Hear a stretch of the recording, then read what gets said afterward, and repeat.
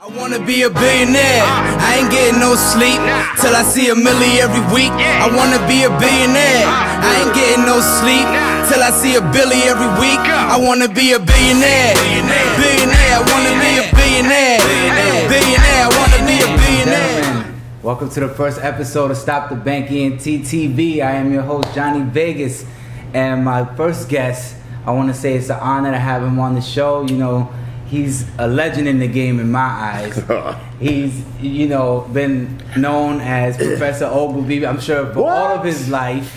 You can see him on The Weekend with the Family with Marcus Houston on Netflix. Ladies and gentlemen, Dorian Wilson. What up? How you doing, brother? I'm doing well. Good. Let me ask, do you consider yourself a legend at this point? It's so funny you ask, man. I mean, people stop me all the time now, and I have been in the game for a second, and I have people now. Well, we don't want to date myself, but I have people stopping me saying they grew up watching me on television, and which is really cool. And I remember thinking, when I first moved to LA, the people that I worked with, some of the great people that I worked with, I grew up watching myself, Sherman Hemsley in particular. I did a show with him called Good Behavior. And I played his son, but I remember that first day coming on the set and going, oh my God, George Jefferson! I'm working side by side with him, Wow. I know, right? I guess it's that type of feel for, the people that see me on the street that, and I'm real accessible. So people think that they know me and get real comfortable real quick because they, see me so much on television. So in essence, I guess so. I've been around. That's crazy. Yeah, I find that a little weird too. Because sometimes, I'm not gonna lie, like I see a lot of people on TV multiple times, but when I see them in person, I try to relate, as if I know them already. And I know it might come off uncomfortable depending on your approach. But it always worked for me. I try not to make it weird. I just try to be cool and kind of give, I guess, celebrities a sense of someone real as opposed to someone approaching them like as a fan or that wants something from them to kind of build a strong rapport and relationship with them. But it's a little different from with you because you're in the business, so you have that savvy, that understanding of where to draw the line and how to come at somebody like that. I meet people all the time, especially in the South, no offense, but who have never seen celebrities before and don't quite know how to approach, and so you get the extreme where you're like, get over here and take a picture with me. It's like, I don't know you, or, the big women who want to hug on me. And that was the script. And I got paid for doing that. You can't just rub on me. And then you'll get the other people, like if I'm with my family, having dinner, and somebody will be polite enough to wait until I'm finished eating, get ready to leave. I'm a fan, and I just wanted to take a picture. I wanted to wait until you finish, and blah blah blah. I'm like, yes. Let's take a photo session. So it's cool. That's what's up. Man. Yeah, I'm glad to hear that. Yeah. So tell me, how many times a day that you get called Professor Ogilvy? A lot, a lot. And at first I was like a little annoyed, but then the alternative is if nobody recognizes you or you're not known for anything, it's like. I'd rather be bothered, so people still know who I am and they appreciate what I did. And the role, let's face it, was pretty iconic, It defined my place as an actor, I would say, even though that was my fifth series regular on television.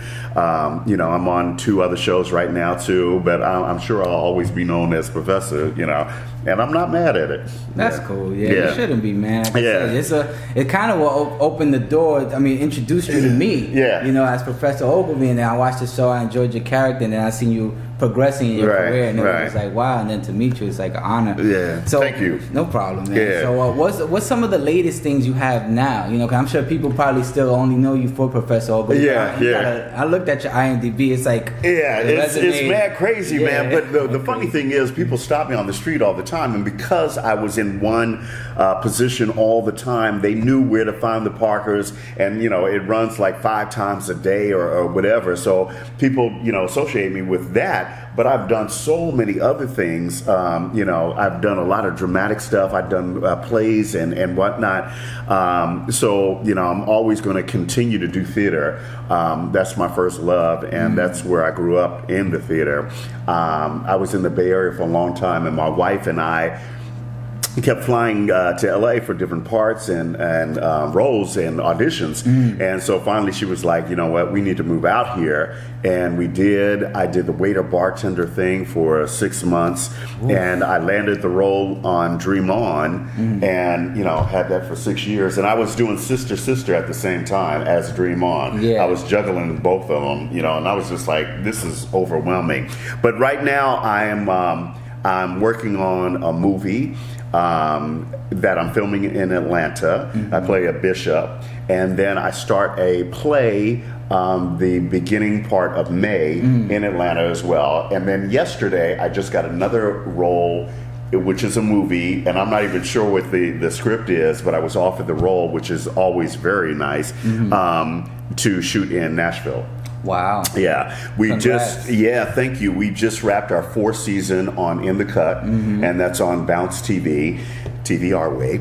And so we did 13 episodes, man, in 11 days. Wow. 13 episodes in 11 days. What were the hours like for that? It's just ridiculous, man. I slept after we finished the 2 weeks or, 11 days or whatever. Yeah. But it's crazy, and there's nothing to prepare you for it other than just being a professional and being in the business for so long. We have an amazing core of actors that are series regulars. I play opposite of Kalita Smith, who was from the Bernie Mac show. She was the wife on the Bernie Mac show.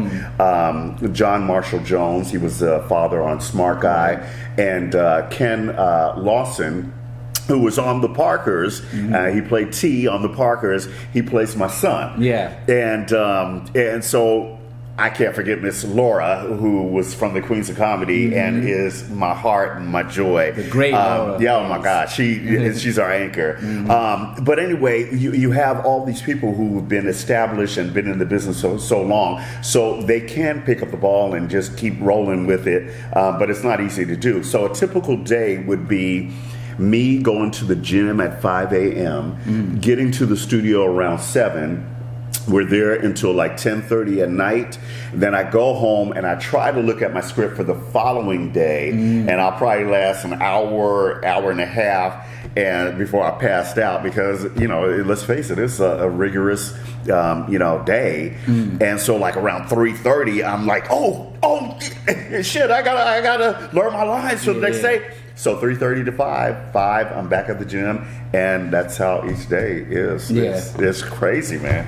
Wow. And I'm glad you brought that up about your script preparation. I was going to ask you, what's your, your process when it comes to learning your lines? Yeah, especially when you got a long script. Yeah. So tell me about that. It's hell. No, it's a lot, man. Thank God I grew up in the theater, so you constantly learning lines and whatnot. So pretty much it comes easy for me. But I will just dissect each scene and go over it several times, and then you start getting the continuity of what comes next, and it just kind of falls into place. The real solidification, if that's even a word. And it's crazy, even if it's not. I know what he's talking Didn't it sound like it was? I got you. The real process comes when we get in front of the camera. We're able to rehearse like 3 or 4 times. We have a camera block for the cameras to see exactly the movement that we're going to do. So all the while we're rehearsing and learning our lines, and it helps when you have other people saying their actual lines and the inflection and how it's going to be. By the time the 4th time rolls around, you pretty much got it. Oh, okay. So there's a lot of rehearsal. But it's a lot. But it's not actually. But I have anywhere from 14 to 17 scenes a day because I'm the lead of the show. So no matter how much you want to learn these lines, it's like you learn the lines and throw it out of your mind, so you can get to the next one. So Now that's cool that you have the rehearsal preparation to and everybody's telling you, okay, do it like this, do it like that, and you're kind of formulating it together. Right. But now, without anyone, how do you prepare for an audition? Because that you got to do alone. It's the same process, man. I sit and I just go over the script. I used to put myself on tape, like a recorder tape, and do the other people's lines and learn my lines that way. But, you know, for an audition, you usually, at the very most, have maybe 8 pages. The movie that I just auditioned for, it was 8 pages long, and on every damn page, he had a monologue. And I was like, oh, man, are you kidding? Because pretty much after the first or 2 pages or whatever, the casting people, they got it, you know, or the producer or the director, they've got it, whether or not you're right for this role. So it's so frustrating when you have to learn that much. But anyway, I learned these 8 pages. I flew out to Atlanta for this audition. I met with the casting director. He was just like, you know what, man? We talked for like 20 minutes. He was like, you know what? I'm just going to pitch you. You don't even have to audition. And blah, blah, blah. And I was like, oh, no, damn it. You are going to listen to me. After I learned all these damn pages, you will listen to me. And I did it and just totally nailed it because I was so comfortable with the casting person. And it was cool, though. But it's a lot. Wow, that's great. It's funny that you mentioned the whole recording yourself and listening to it. Yeah. That's what I do. Yeah. I do the audition. I think a lot of people do. Or you grab a buddy or whatever and read opposite of them. Right. You know, so, yeah. Yeah, I do that. That's what you... Yeah, I do that because when I started writing music, so in order for me to memorize my rhymes, as I'm writing it, I'm rehearsing it line for line. So when I get to like the end of the song, I know the whole song right then. So I would have to like hear myself say, and then as I'm recording it, as I record it and I hear it, it's easier for me to perform because I already memorized the word while I'm recording it. Right. So I basically just took that process and implemented it on the whole acting thing, and it works for me. It's whatever works for you, you know, because everybody does it differently, you know. But the end result is you just. You get it in your head, you sleep on it or whatever, let it marinate, and then you come back to it and just nail it, you know. So it's a long process. Yeah, but I'm down for the ride. Yeah, right? So tell me, what inspired you to be an actor? Like in the very beginning, like what made you decide I want to be an actor and get paid from it? It was the only thing I could do. No, I always... I was like the class clown. You know, I put on little skits. I used to put on magic acts for my family. I really sucked at it, but I charged them anyway. You know, just bigger than life. Yeah. And so when I went through high school, I did forensics, speech tournaments and whatnot, and I excelled in that. I did theater for all 4 years, but I also, you know, ran track and I played basketball, and so that was what I would have done or would have attempted to do, but I just got bit and it just kind of skyrocketed. When I was a junior in high school, I auditioned for the training school that I went to called Pacific Conservatory of Performing Arts, where you have singing, dance, mime, voice, every day, and then you it's a two-year program. Then you graduate from there. You can become a part of their corps of actors who actually perform on the main stage that I think housed like 2,000 people. Right. So when I was a junior, I auditioned. They sent me an acceptance letter for when I graduate because they didn't take undergrads at the time. And so I had this piece of paper when I graduated, and I went through the training program. That's great, bro. It was dope. Yeah. It was dope. I was just like, okay, great. I had no idea. I didn't know what it meant, what it entailed. I knew this is what I wanted to do, though.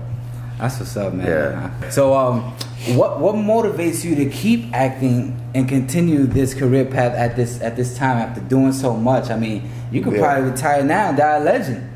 One more again, the paycheck. No, it's what I love to do, man. I said this before, and I'll keep reiterating it. Right. To be able to do what you love to do and to get a paycheck for that, there's nothing like it. So doing the Parkers, it wasn't work at all. It was like I was playing with my friends all day, and you know, at the end of the week, I got a paycheck, a great paycheck. You know, but for something I would I wouldn't have did it for free, but I'm glad I got the paycheck. But But this is my craft. This is what I learned to do. This is what I love to do, and to keep reinventing yourself and different roles and different parts that challenge yourself. It's what keeps me motivated. But there's so much more stuff that I still want to accomplish. I want to direct. I want to continue writing. I have a one-man show that I'm doing that I'll be doing this summer that I've done before for a short stint, but I want to actually have a tour of it. It's called Unringing the Bell. And what that means is once a bell has been rung, you can't unring it. Right. And so the way it applies to life is when something happens to you, you have to release it, let it go, give it to God, and move on. Right. And so I play 7 different characters who are all in this group therapy session, and they all have a story to tell that they have to release and let go, including myself, who is the last character. And I play myself. And I talk about the day that my mother passed, and I started heavily drinking. And so it's all in there, man. It's pretty heavy, but it's super, super funny as well. But the stories are really gripping. And I wrote it. None of it is true, except for my story, except for, bits and pieces of the characters that I've talked to several, people just get ideas and whatnot. But it's something I'm really proud of. And it was cathartic when my mom passed to be able to write this and to release, all the demons and everything that was going through me at the time. Yeah, sometimes you just gotta let stuff go. I mean, I let go of her memory, but just of that feeling, you know what I'm saying? That hurt, that pain. It's something when somebody says, my grandma passed, or I had a friend, but when it happens to you and it's that immediate, it's a whole nother thing, man. And so, it was quite devastating, and but I got through, and I'm on the other side, and Just continue to pray, brother, and I'm sure she's looking down, super proud of you, man. Yeah, she better be. That's all I gotta say. Tell me, man, what is the role you're most proud of? I don't know. I take a little bit of every part that I do relish a lot of them. Right. But there's so much stuff that I've done, so much content. I like I said, I did theater for years. I did all of Shakespeare. I did Slow Dance on the Killing Ground. I did You're a Good Man, Charlie Brown. Just everything, every gamut. But I've had a really good experience with a lot of them, and I wouldn't be able to pinpoint it. But Professor Ogilvy's right up there. Just to be able to play opposite of my entire cast, Monique especially, it was a blessing and a dream. So that's cool. That's cool. So tell me, what do you look for in a good agent or manager? Somebody who's ride or die, who you don't have to keep constantly call and get on them and be like, oh, you know what, you have anything for me? What's coming up? I haven't heard from you, but that type of thing. And you said an agent. The difference between an agent and a manager is you have somebody as a manager specifically who is calling up different casting people, different productions, and saying, hey, I have Dorian Wilson. I think he'd be perfect for this part, blah, blah, blah. Or he loves your show. Can he at least take a meeting? So you have that one-on-one. An agent looks at the breakdowns, and the breakdowns is what comes through a computer, and it has a listing of all the different roles. And it says looking for an African-American male between the ages of 40 and 60 to play a smooth-talking, blah, blah, blah, type of, and then my agent then will submit my headshot and my resume, and then the casting person then calls and says, you know what, Dorian would be perfect. We want to see him at 1:30 on Wednesday or whatever. Okay. So, but that agent, I need that person to believe in me as much as I believe in myself, right, to get myself out there and to really pitch for me. Right. So, you have somebody believe in you. Gotcha. Yeah. How long did it take you to join the Screen Actors Guild? This is really sad. Well, it's not sad, but it's not heard of. Like 3 months into, yeah, it was crazy. I did a commercial workshop because I'm coming from the Bay Area, and I did theater, and I knew everything there was to know about theater, and so I was like, if I get into a commercial workshop, at the end of the 6 weeks, you have different directors, producers, and agents who then come see you do your finished products, right? And so, out of the 8 different people that were in the room that came to see us, like 6 of them wanted to sign me. Yeah. And so I picked an agency that was affiliated. They had another branch in the Bay Area that I was familiar with, so I went with them. They sent me out on my first audition. I did a Long John Silver's commercial, and I played this pirate. Then I came in, I blacked out my tooth, I had a bandana on, and I was like in a big-ass earring, yo ho, and doing it. But it worked, and they had to Taft-Hartley me, meaning they had to make me join the union and paid for it because they wanted me for the commercial. Wow. Is that crazy or That's what? Awesome, this is man. the first shot out. But, then after that, it was like 2 months after that that they called me for an audition. I'm like, hey, you remember I got that, what's happening? Yeah. So, it wasn't all, just uphill, but I've been able to go like this, and that's all that matters. That's all you need. Most definitely. The car is still in motion. I have never had another job. Wow. So that's saying something, and I've been here for 25 years or so. Yeah. Well, we don't want to age. I probably cut that back a little bit too. So anyway. No, that's cool, man. Yeah. So for up and coming inspiring actors, do you recommend that they join SAG immediately, or at least let their resume build up? Especially now, since there's a lot more non-union work going on. So do you recommend that they join immediately? Well, I unless you have a story like me, you're not going to join immediately. You're going to get your hours. You're going to have to put in time to, background stuff, to accrue so many hours of being on a union set. Right. So it's a whole process. And then the other thing is, if you're a starving artist and, you're just trying to make it, you came here and with $65, the fee is just amazing. It's incredible now. It's like $3,000 or something. $3,200. Okay, I guess. Right. You're like, to be exact. Yeah. So, you got to weigh all of that stuff. But in the long run, this is going to be your craft. This is what you want to do. It's beneficial, I would think, and especially if you want them great jobs on television or film. Most of the jobs are union. There are a lot of non-union stuff that is out there, but I would say go for it.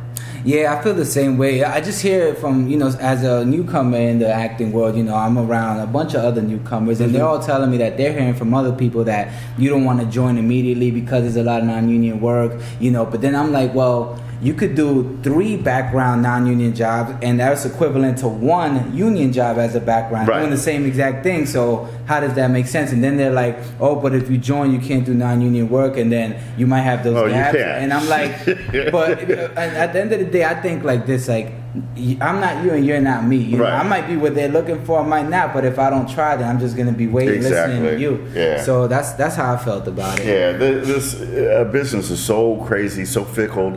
And one of the things that just reminded me when you were saying that is, going into an audition, you can only do the best that you can do. Right. I leave, if I totally nail something and I don't get the role, it's not going to be because I didn't do the best I could, but it's going to be because I'm too tall, too short, too dark, too light, whatever. I don't look right opposite of somebody else. But if I can do the best I can and leave, feeling good about what I did, I release it and I let it go. Versus having a horrible audition, beating yourself up, and then you don't get called on top of it. Like, my life is over. I'm never gonna work. I'm never gonna work in this business. Yeah. So, you just have to release it because you just never know what they want. And, all the variables that play into it. You can just do the best you can, Right, as you should, you should. Mm-hmm. Okay. Tell me, was there ever a role that you didn't want to do it, you felt uncomfortable doing, but you still did it for the sake of creating content or the paycheck? Not so much. Every role I've done, I'm pretty happy about. What I will tell you is that I was shocked by the first job that I had, which was Dream On HBO. I love that show. Very rated R. It was like the first Sex in the City. And don't ask me why I was watching HBO at like 11 or 12.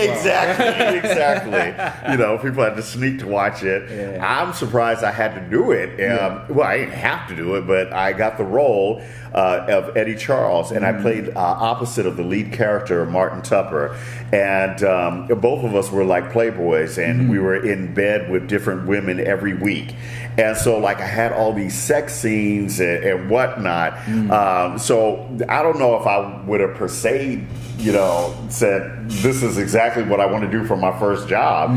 But I got a paycheck, too, and I got to...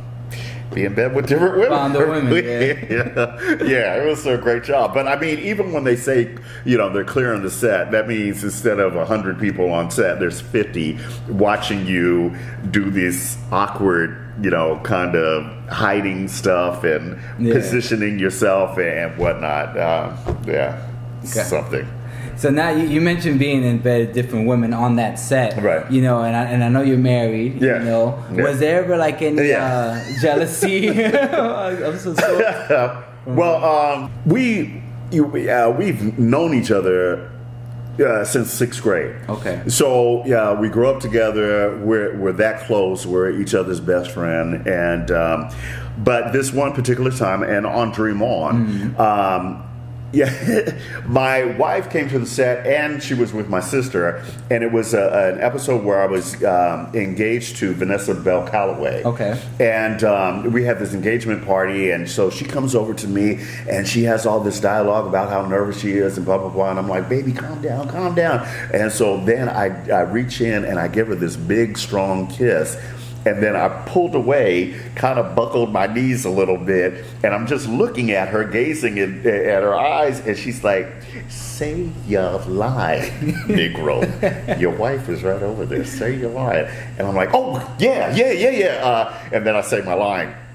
So later on, like the next day, we have what is called dailies, and it's a cassette, it's a tape of what you did the day prior and your different takes and whatnot. So we're sitting there watching together, me and my wife, and so that scene comes up, and I knew it was coming up, but I didn't know how prominent it was going to, be. And so here's that take, and so all of a sudden, like it. Lit my chest up, and we laughed about it, but just stuff like that, but nothing just really over the top. And I thank God that I had a dude that I played opposite of that wasn't a lech, because I could have easily fell in and been like, oh man, we get to, hang out with all these babes. And he was married, or still is, I think, to Madeline Stowe, who is, this gorgeous woman who they've been married for many, many years. So he was settled, and thank God. So it was cool. Yeah. That's awesome, man. So tell me, is there a role that you haven't played that you always wanted to, that you haven't done already? I don't know about a specific role. What I would love to do is like a thriller, where I play this bad dude and, just a little crazy, a little off. Yeah, you're always the good guy. I am, but there are things that I've done that people, may not necessarily have done or have seen. I played this deranged dude that shot up an airplane with a gun and whatnot. With a gun. With a gun. And, there's some really dramatic stuff that I've done, but I want to be able to branch out and do more stuff. Do more stuff like that, so people can see another side of me. When I first came to LA, I got this role, Dream On, and played this comedy dude, and so for 6 years, I'm on this television show. People know me now, and I got kind of pigeonholed as the funny guy, and like I said, I've done all of Shakespeare and all these classical stuff and dramatic stuff, and so I wasn't really given the opportunity. So, but that's where theater comes in, and I always go back to theater. Because it enables you to step out of the box and be something different and play something different, given the opportunity. That's cool. Yeah. That's cool. What's the best and worst experience you've had in this industry thus far? Once again, I mean, I've done so much stuff, it's like hard to just tap into. I don't know. I always enjoy myself on the shows. I'm loving being on In the Cut right now. They just made me a co-executive producer on it. I love working with. Yeah, thank you. I love working with Bentley Evans, who is oh my gosh, creator of Martin and Jamie Foxx show, just a legend himself. And he writes and directs most of our episodes, but he also allows actors to be actors, and he is that actor's director, and what I'm saying, I say that to say that he gives us the situation. We have the template, which is the script, but we're also allowed to play and have a good time, and throw some stuff in there that's going to be funny or we think is funny, but play around with the script. It's not so regiment that we have to follow the script. And the cast that I'm working with is so hilarious on and off camera. That sometimes that they have to cut us up and it's be like, stop, okay, you guys are going way too far. So I'm having a great time. Of course, the Parkers, the Steve Harvey show. I had a great time doing that as well. Wendy Raquel Robinson, who I played opposite of, I played a character by the name of Warrington Steele, and he was an ex-football player, and Steve was my nemesis, or I was his nemesis, I should say, and so we're vying for her affection and whatnot. So that was a lot of fun. I did that for 2 years. There are so many, man. Worse, I will not name the movie, but it was one of our productions. Oh, man. I have to say it. Right. And it was a stereotypical kind of situation where everybody was late, nobody was prepared, food wasn't right, we sat around for hours at a time, and this was recent actually. This is like 6 months ago, hours at a time before you're called, just stuff like that. I pride myself on being professional as I can, and I think I have a reputation of being on time, showing up, knowing my lines, being professional, just doing my job is what it is, and I don't deserve a pat on the back for that. That's where your longevity and you working in this business comes, with your reputation. And so anyway, that was the complete opposite, and it was just. And towards the end, I was just like, I need my paycheck because it's a wrap. And so, sometimes you don't get paid, and I asked for my money up front. No, I hear you, man. Yeah, Monique taught me that. She was like, before she hits that stage, she is getting her money in cash, and well, I'm going to pay you after the box office. No. This is in the contract. This is what I said. And she's not, appeared on stage. And so I've learned that the hard way because, I've done productions where, it was 3 months later when before I got paid. Wow. And so now I need my money up front. Absolutely. So, it's not being an ass. It's just, that's business. And so, things happen. So. Gotcha. Yeah. Now, you talked about Monique and what she taught you, and now I know you've seen the headlines where she was trying to boycott Netflix, for gender bias. Now, I have a two-part question for that. First, I want to know, do you believe there's gender bias in Hollywood? And two, do you feel that Monique is taking the right approach to get the results she wants? Okay.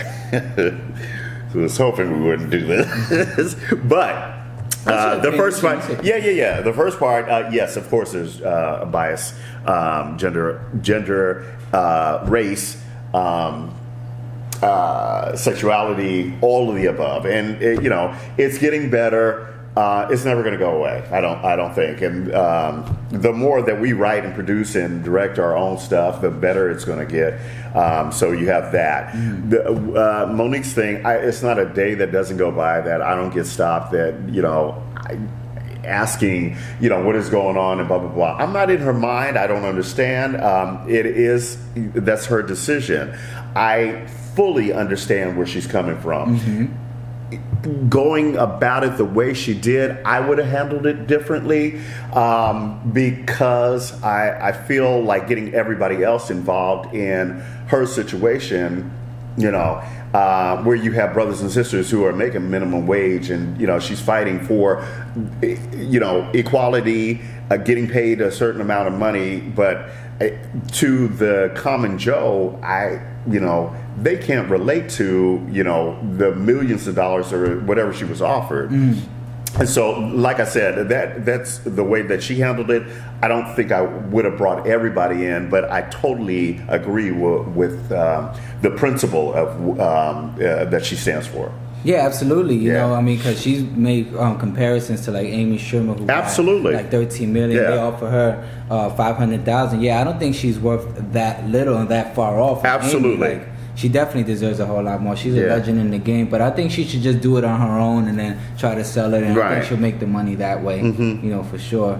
Now, but do you think there's a double standard with the whole, gender bias and the Me Too movements? For example, I don't know if you've seen that American Idol episode when Katy Perry, she was a 19-year-old was auditioning for her, male, and he said he'd never been kissed or anything like that. And she was like, "What? Oh my God, come here!" She tried to kiss. Yeah, she did. She did, and then he went to kiss on the cheek, and she turned and kissed him in the mouth. Now, if that was Lionel Richie, the co-host, he would have got blacklisted from Hollywood, get off the show. So, do you think there is a double standard? Yeah, absolutely, absolutely, and it gets so out of hand. The thing that I have the problem with is a lot of these different people, and not just women, are coming forth, years later and jumping on this bandwagon of, possibly, getting something out of it, or, defaming or ruining somebody's reputation, where something could have been said years and years ago.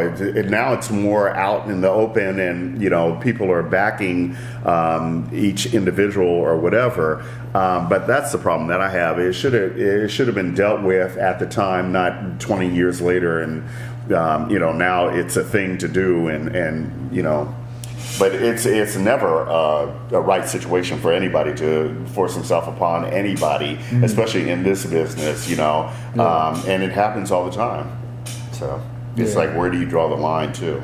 That's true. I mean, he didn't have a problem with it, so I guess that's why it didn't blow up. As some people would wanted it to be, but at the end of the day, I'm sure Katy Perry didn't mean anything by absolutely, and who knows if some of these gentlemen didn't mean it in that's just their personality or whatever, inappropriate and all. But and sometimes it needs to be reprimanded. My whole thing was bring it to fruition when it happens. So that's true. Yeah.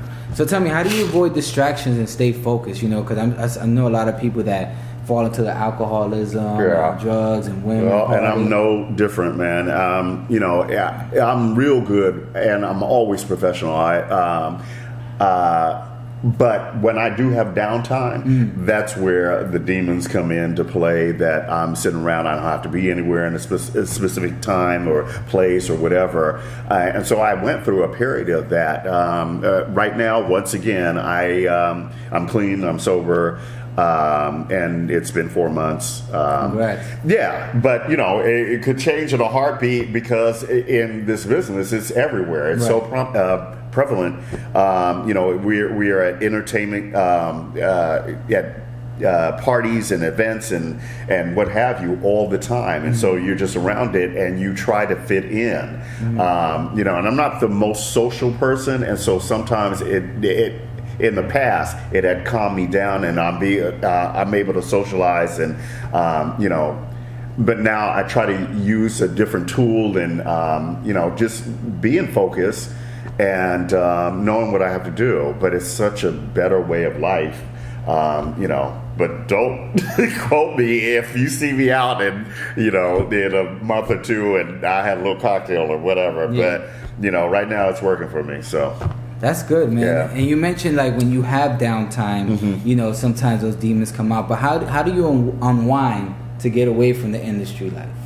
Well, I surround myself with really good people. The people that are in my life are my family and my friends who I've had for at least 25 years. Right. And so they're the ride or dies. They're the ones that if I get a Orkin, pest control commercial, they're like, oh, brother, you the man. Yeah, right. Like I'm working with Denzel or something, So them you probably are the it's Denzel. dope. Yeah. But I don't see myself as that. But you need that sharing squad, and this business is so tough that there is so much rejection. So when something does good happen to you, you need somebody patting you on your back and giving you that extra boost to keep it going. That's cool, man. Yeah. So tell me, how do you keep yourself looking so fit and young, man? I'm in that gym. There you go. That's what I'm getting at. I am in that gym, and there's nothing more humbling than being on television all the time, and you're like. And the funny thing is, man, I can tell, like especially on the Parkers, the beginning of the season, the middle of the season, and the end. The beginning, I am svelte. I am like gunned up, and I'm like that. We just started that season. Yeah. Middle, you see me gain a little weight. I'm still intact. By the end, craft service does craft services. Oh man, it's they like hook you up though. Yeah, but it's too much. It's like every hour there's something new out on the table, and it's like, okay, I'm just gonna taste it. But after you done taste 8 things throughout the day, that adds up, right? Right. So but I just tried. Well, have you tried the vegan stuff? No? Yeah, it wasn't for me. No, but that's why I'm so tough. I hang so tough in the gym. Yeah. I like eating what I like to eat. I don't eat bad, but I'll eat what I want to eat. Right. And, if there's something that is bad, it is in moderation. And so, that's my discipline right there. But I'm in the gym. I love working out. So I always do that. That's what's up. Yeah, I try to do the same thing. Yeah. Keyword try. Yeah. Well, that's all you can do, man. And I love it. My son and my daughter are both gym rats as well, and so I work out with them too. So. Gotcha. So now, do your kids do they listen to the same music you do? Yeah.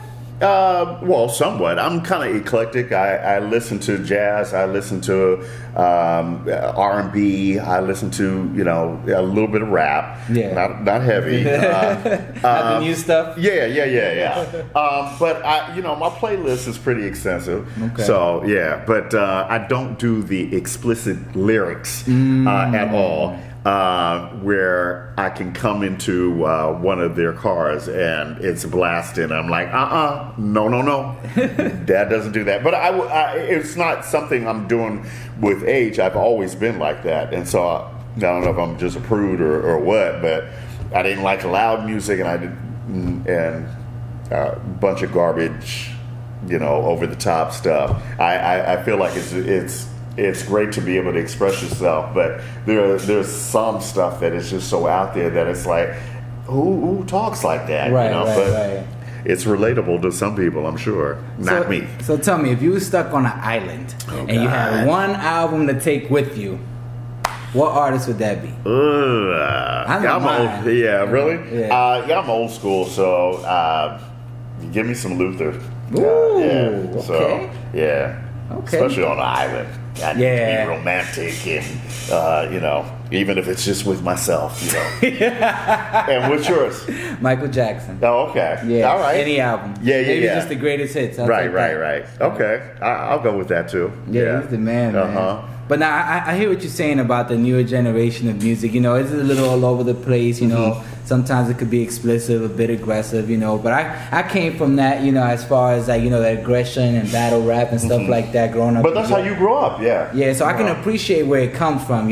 So. Yeah. But I like the expanding my horizon when it comes to music. I listen to a lot of R&B, salsa music, country music. My girl, she's a huge country fan, so she's playing Blake Shelton and Jason Aldean and all that stuff. So and especially being an artist, you want to have your mind open when you create. Absolutely. Because you don't want to sound the same, because then you'll never really get anywhere. And that sucks in this whole deal. Yeah, I definitely agree, man. I try to expand my horizons and be, accept all variations of music and everything, but I kind of fall into that, the old school stuff, Eric Benet, Lettucey, I just a lot of smooth jazz kind of stuff. That's me. Do you encourage your kids to get into the industry also? No, sir. Oh, really? No. It was years and years ago on Dream On that they had a little kid scene. And I tell this story all the time. That's why it's like forefront of my mind. Yeah. But they had a little kid scene, and I had worked until 3 a.m. And my kids were always talking about doing the show, or they want to be on TV and whatnot. Not Dad put me on TV, but I, in the back of my mind, I was like, if I can help them out, I will. Right. So they had a little extra scene with a kids' party scene. And so I brought my daughter and my nephew. Mind you, I got off at 3 a.m. They had to be there at 6 a.m. for this party scene and whatnot. So I asked them if they want to do it. Yeah, I want to do it. And I'll never forget this. So John Landis was directing that episode. So the party's going on, all the little kids are playing around and whatnot.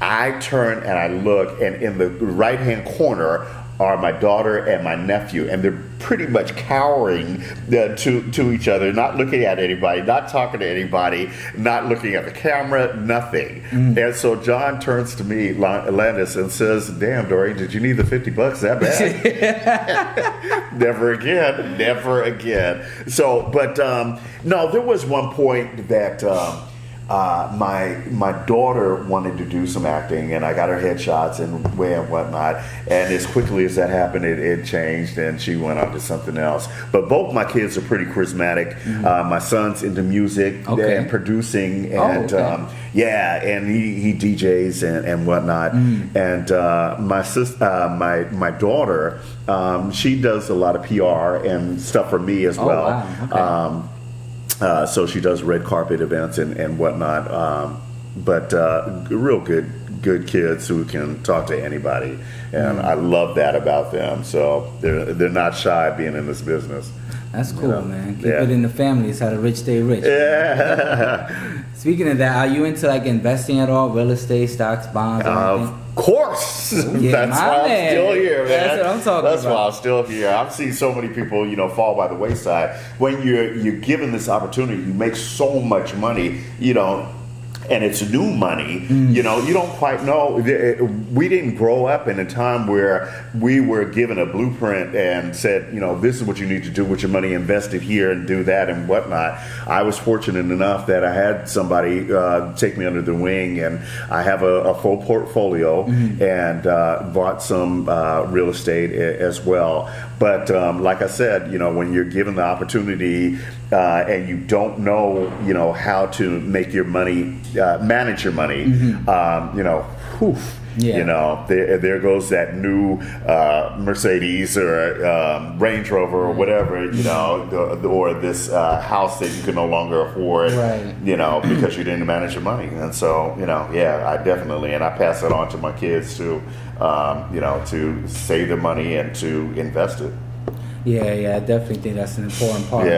Just in life in general, saving money, investing in the right way, and using it wisely. But that definitely should be part of your course of when you're trying to get into this business, understand, and especially in music as well. Right. Your contracts are tricky. And so if you don't know anything about your business and how you're handling that, there goes your money as well. Right. That you're giving all your money to somebody else because you didn't read the contract the way it's supposed to be, and so just be smart about it. It's nobody's business to teach you business. Educate yourself. Right. For real. Definitely. Speaking of educating yourself, tell me, what's your advice for an aspiring actor, writer, or future director, whatever, coming to Hollywood? Like, what what's the most effective approach? You know, right? What do you think so? Okay. No. I taught acting 8 through 18-year-olds in the Bay Area, and one of the first things that I taught them is to get their education. You know, you can be at the right place in the right time and get that perfect job and, you know, this great role. But if you don't have anything to sustain, if you don't have your acting chops and something that your foundation for your acting, you'll be a flash in the pan. Right. It'll be like whatever happened to, you know, such and such, because you don't know what you're doing. Right. You know, so then get learn your craft so you're ready when that big break happens, and you'll be able to sustain it. So that, and with hard work and dedication and God's will, that there is nothing that you can't do. You just put your mind to it, and you know, you'll get a lot of no's, but you know, the yeses make it all the worthwhile. Right, I'm sure. Yeah. Sure. Okay. So tell me, you know, being that you've been in this game for so long, and you're like a legend in almost everybody around you's eyes, how determined are you to get that star in the Walk of Fame? Is it even a thing for you at this point? Oh, that's so funny. I was thinking about that today. I heard Wonder Woman was getting her star today, and you know, that's a legend right there. But I recently, I think it was about 3 weeks ago, walking down the Walk of Fame and seeing, you know, you see those recognizable names and everything, and then you see people that are so obscure that you're like, who the hell? I don't, and I'm like, I should have one of these, you know. So I don't think it's immediate or anything that I am going to be focused on right now. But certainly before my career is over, I would want to be recognized like that. I think it'd be a cool thing. Yeah, I definitely think you deserve one. Oh, thank you, brother. Keep doing your thing. I appreciate I'm sure you'll get it, man. I'm going to try. I'm going to try. Yeah. So what's next for you? Like I said, we wrapped our season 4 of In the Cut, and hopefully, pretty sure, we'll be picked up for our 4th season. So that'll be another 13 episodes. But I leave to go to Atlanta the beginning of May for Mother's Day to do this play, and you know, just keep on that grind, and you know, hitting the pavement and looking for jobs. So you know, I have some things in iron that, you know, you don't want to talk about it until it happens, because then you'd be like, I didn't get that part. Yeah, exactly. So there's a couple of really good projects, movie wise, that I'm up for. And you know, it's pilot season, so anything could happen. But I did get another show. It's called Game On. Okay. And it was picked up by Punch TV.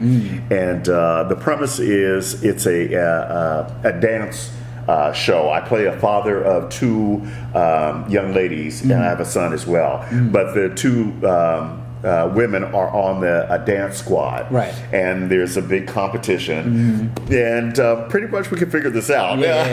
So the big competition. One of my daughters hurts herself; she can't enter the big competition, and we pretty much know how it ends. So we got picked up. I actually didn't think the show was going to get picked up. I did it as a favor for a friend who was directing the piece and helped write it. And you know, I was like, yeah, I'll lend my name and credibility to the project. And I get this phone call like 3 weeks ago saying, hey, we were picked up for 10 episodes. Ching, ching, ching. Yeah. You know? So so it's all good, and I think it's going to be a great show. The young ladies that they have dancing are amazing. I haven't seen any of the finished product yet, so I'll be looking forward to starting that in a month or 2. Gotcha. Are you writing or directing anything of your own coming up? I actually, I'm doing a spec for my own show, In the Cut, and so hopefully we'll see that next season. And I have a play that I'm working on too. It's called Under the Elm, and it's about a young lady and a boy who meet when they're really young, and every year their parents take them to these resort houses and they meet every summer, and so you see them over the years get older and older, and the lives separate, and then they come back together. It's a touching story that I'm so excited about. Sounds good, man. Well, if there's any audition or acting opportunities, absolutely. Do you sing? Boy. Of course. I'm just kidding. No, I know you do, man. I just do my thing when I can. Absolutely. Yeah, man. But so tell the people where they can follow you, man. Well, I don't do a whole bunch of social media, but I am on Instagram, Dorien Wilson _. That's lowercase DORIEN Wilson WILSON _. So check it out. There you go, man. Yeah. Well, again, I want to thank my guests. You know, it's an honor to have you on the show. I'm a fan. You're a legend. You know, I aspire to do great things like you, man. And you definitely showed me a lot of support, you know, since I met you. Absolutely. You know, and it's, like I said, it's an honor, man. Is there any advice you have for me and what I'm doing? Keep doing what you're doing, brother. You have so much charisma. I love your stuff. You're gonna be big, man. And you heard that here first, but I'm sure I'm not the only one that said it. But you're in my mind. Yeah. I'll get that money from you later. But no, man, you're doing the right thing, and you're going about it the right way, and just putting yourself out there, surrounding yourself with good people. You can't miss. Thank you, man. Yeah. Well, I appreciate you, brother. Thanks a lot, man. Right, God brother. bless you and everything you're doing, man. Stop the Bank ENT TV, first episode, Dorien Wilson, Johnny Vegas. Make sure you stay tuned for more episodes to come. Thank you for watching. Peace. I wanna be a billionaire. I ain't getting no sleep till I see $1 million every week. I wanna be a billionaire. I ain't getting no sleep till I see $1 billion every week. I wanna be a billionaire. Billionaire. I wanna be a billionaire. Billionaire.